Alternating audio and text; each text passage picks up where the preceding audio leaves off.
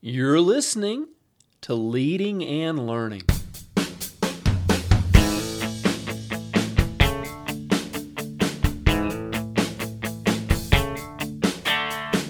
This is the place where we talk about practical leadership, theology, fitness, how to create winning habits, and so much more.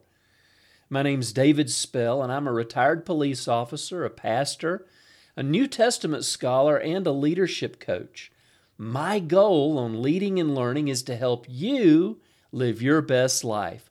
Thanks so much for joining us today.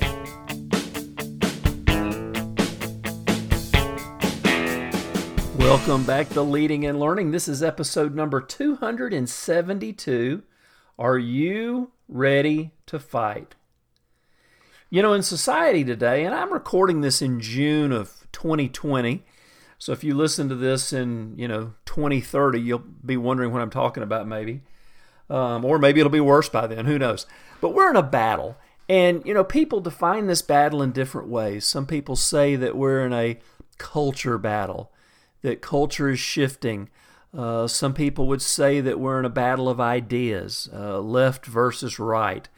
Some people say maybe we're in a political battle, or, you can kind of define it any way you want to, but as Christians, if we read the Bible and if we believe the Bible, we realize that we are in a spiritual battle. Now, this carries over into the natural world. There is no doubt about it. Even as I'm recording this, there's racial tension in our nation. There's political tension in our nation. There's a war against values that Christians hold dearly. And I think we have to understand that before we see these things in the natural, there's something happening in the spiritual realm. And understanding that we're in a spiritual battle really helps define how we as Christians should respond.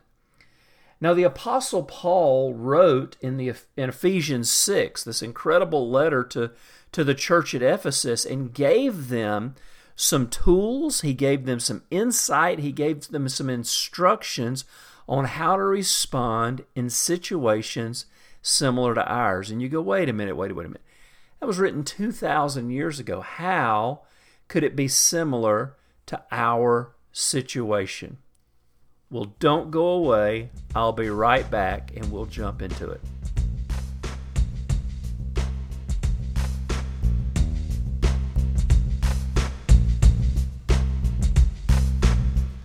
Well, all right, I want to let you know that this episode of Leading and Learning is brought to you by my book, Street Cop. Even as a pastor, even as I was in school, I spent almost 30 years as a police officer with a large metro agency near Atlanta. Retired from that agency and was able to continue in ministry and teaching and writing and doing all kinds of cool stuff. But during my career as a police officer, I had really an amazing career. Started in the mid-'80s and policed up until 2011. And really what I did with the book Street Cop and then ultimately Street Cop 2 was I wanted people to get a feel for what it's like to strap yourself into the driver's seat or the passenger seat of the police car and go on some calls with me. To get a feel for what it's like to have to make life and death decisions in an instant. To get a feel for what it's like to deal with really the worst of mankind. Police officers don't get called at 3 o'clock in the morning because things are going good. They're getting called at 3 o'clock in the morning because somebody's breaking into their house. Somebody's breaking into somebody's house. Somebody's been shot. There's been a car accident. So Street Cop is full of true stories from my police career. I don't tell anybody else's story. These are just my stories.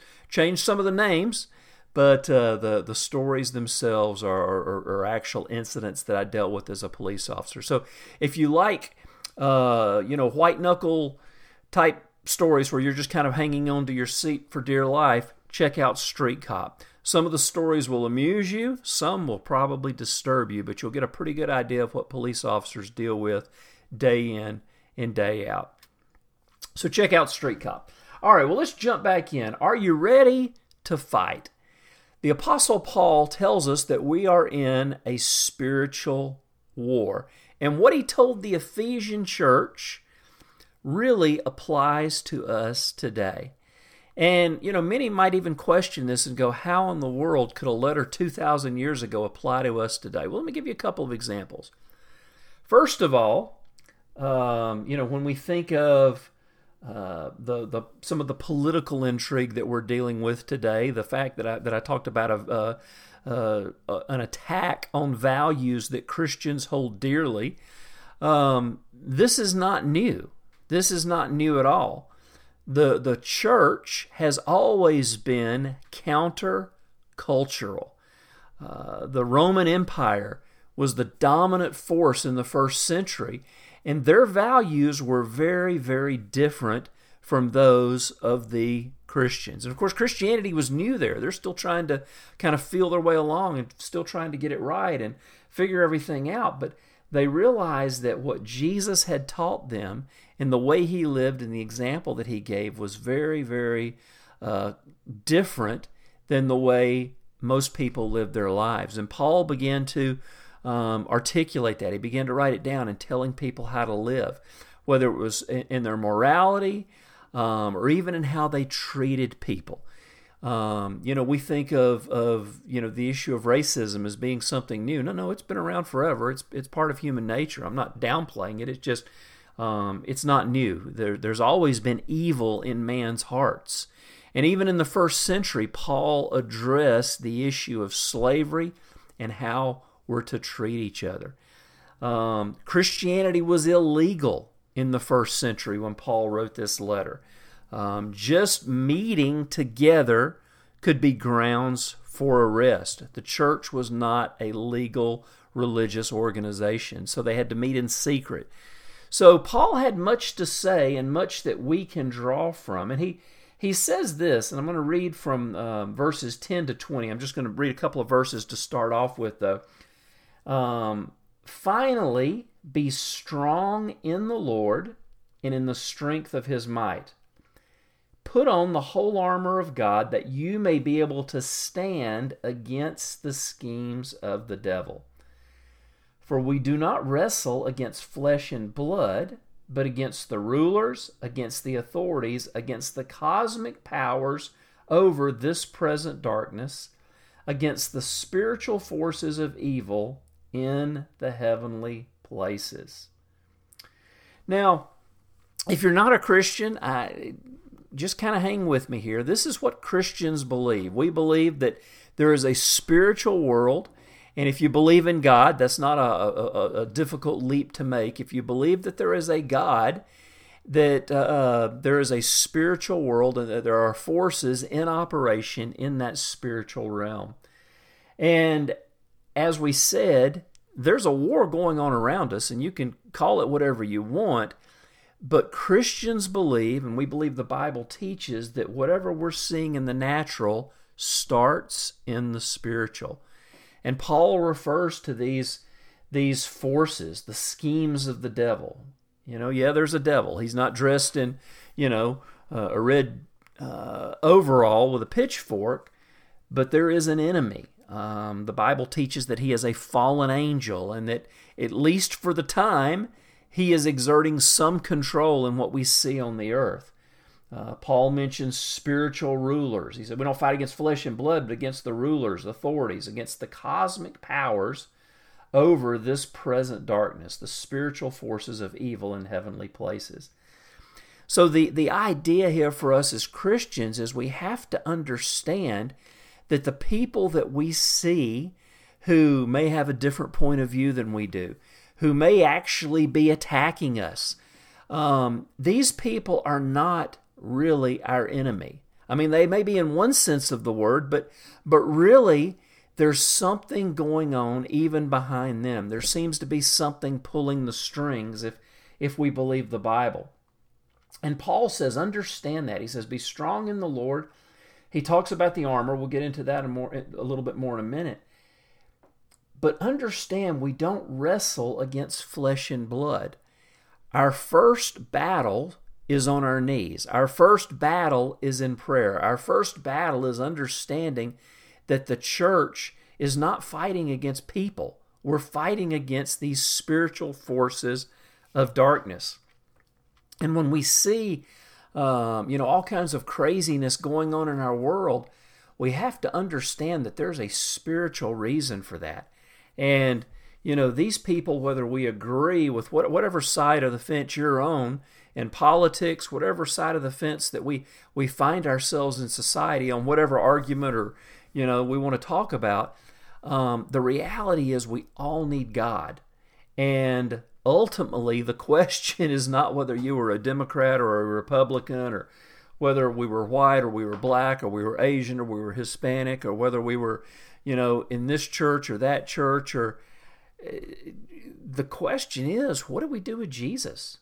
Did Jesus have a role in our life? Did we make him our Lord? Did we allow Jesus to have control? So it's a spiritual issue. But then Paul takes it a little bit further, and he starts to talk about the armor of God. And Paul was actually in jail when he wrote this letter. This was one of his prison epistles. And you wonder, there was a period of time when Paul was in jail. It says he was actually allowed to rent his own apartment, but he had a Roman soldier assigned to him. So you wonder if Paul, was looking at this Roman soldier standing over in the corner, keeping an eye on him, and describing the armor that he sees. Listen to what he says. Therefore, take up the whole armor of God, that you may be able to withstand in the evil day, and having done all, to stand firm. Stand therefore, having fastened on the belt of truth, having put on the breastplate of righteousness, and as shoes for your feet, having put on the readiness given by the gospel of peace. In all circumstances, take up the shield of faith, with which you can extinguish all the flaming darts of the evil one. Take the helmet of salvation and the sword of the Spirit, which is the word of God, praying at all times in the Spirit with all prayer and supplication. To that end, keep alert with all perseverance, making supplication for all the saints, and also for me, that words may be given to me in opening my mouth boldly to proclaim the mystery of the gospel, for which I am an ambassador in chains, that I may boldly declare it as I ought to speak. Now, let's break down a little bit of what Paul's talking about here, and we'll probably, go a ways today, and then we'll finish up next week. But when Paul's talking about, the armor, he says, stand firm. One of the things about fighting, and I'm a martial artist, I've been a martial artist my entire life almost. One of the things about fighting, and that's one of the first things he says here. He actually refers to it several times. He says, you've got to be able to withstand. You've got to stand firm. He says, stand therefore, having put on the armor. One of the first things we teach people when we're teaching them how to fight, when we're teaching them how to practice a martial art, whether it's, whatever type of art it is. I've trained in several systems. But one of the very first things we work on is our footwork. Because if your footwork's not right, it doesn't matter how hard you punch. It doesn't matter how good you are with your sword or the weapons or the knives or whatever. Even in shooting, if your footwork is not right, there's a good chance your shots are going to go off target. So our footwork, what does that mean spiritually? How do we plant our feet spiritually? There's several things to consider here. In Psalm 1, it talks about being rooted and grounded in God's Word, having our roots go deep into God's Word. I think just the idea of being one of those people who is firmly committed in their faith. Sadly, too often in the church, I talk to Christians that are kind of roller coaster Christians. They're up and they're down. They're up and they're down. And, a good storm comes along and knocks them over, and then they're back. And look, God's got grace for everybody. But there's something powerful in being that Christian that puts our feet down, that takes a stand, that when the storms of life come, when we're in that fight, when we're in that warfare, our feet are firmly planted and we're not able to be moved. And this is really what we're talking about with when we're talking about our footwork here, being planted, having our feet firmly planted, is the fact that we're not able to be pushed back. We're not able to, be moved. We're locked in place. And then the next thing he says is, having put on the belt of truth. I'm sure as he's looking at this soldier, he sees that belt that's holding, his clothes. Basically we think of a belt holding our pants up. But the belt does much more than that. The belt of truth holds everything together. When I was growing up, I loved to watch Batman, and Batman had his utility belt, and he had all those cool gadgets on his belt. And I imagine Paul looking over at the soldier, and he's got his belt on, and it's got the sheath for his sword. And maybe there's another place on there for a smaller dagger on the belt.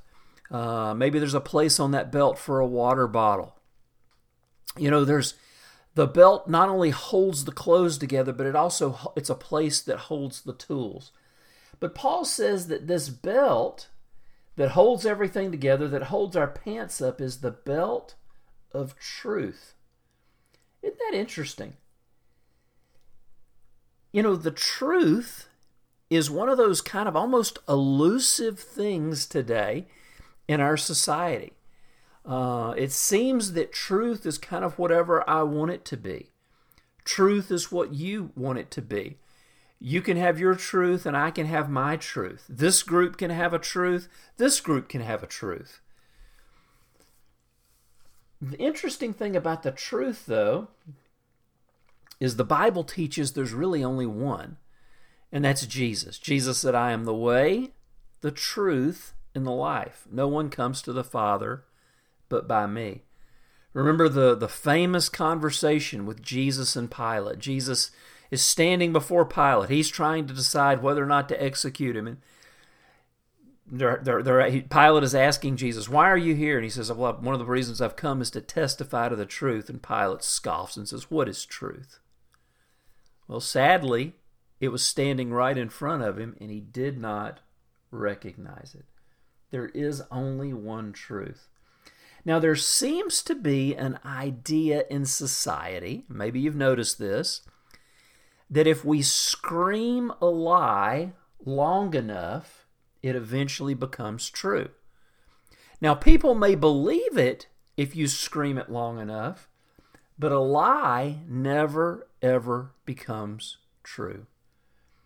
And so for us as Christians, we need to be grounded in the truth. We talked about having our feet standing firm. Well, this is one of the things they need to be locked firm in, is the truth. We really can't fight effectively if we don't know what we're fighting for. We go off in all kinds of different directions. It's been actually amusing in some cases watching the protesting different things. And some brave reporters have asked some protesters, what are you protesting for? And it's this wide range of things. And some people have no idea what they're doing there. It's very, very interesting. There seems to be no clear understanding of what the truth is that people are protesting or fighting for or standing up for. But as Christians, we must uphold the truth. Jesus said that we will know, if we know Him, we'll know the truth, and the truth will set us free. Now, that is a powerful statement. The truth will set you free. But the reality is, the truth will also make people angry. The truth will get you hurt. The truth will have people lash out at you and call you intolerant. The truth will earn you some enemies.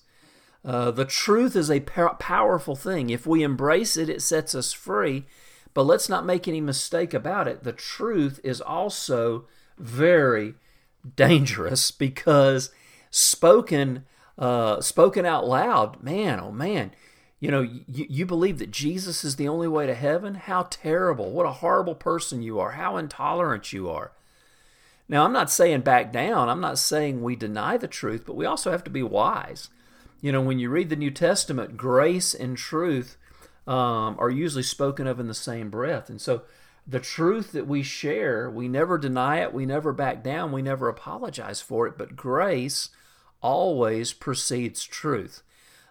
Sadly, we've used that belt of truth and we've taken it off. Like I can remember my dad doing to me a few times. He'd yank that belt off and then wear my butt out because I'd said the wrong thing or done the wrong thing. And sadly, as Christians, sometimes we do that too. We yank that belt off and we want to beat people with the truth. Listen, the truth is going to help people get free. The truth is powerful, but let's make sure we wrap that truth in grace when we share it.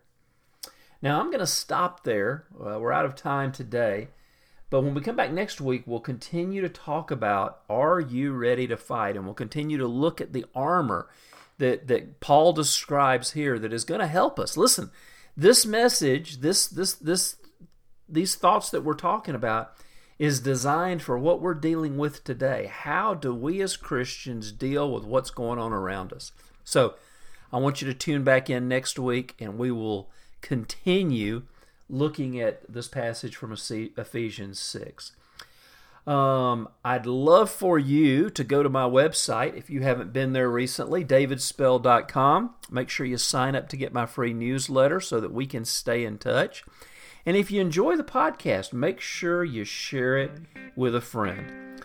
Well, thanks for being with me, and I will see you next week on Leading and Learning.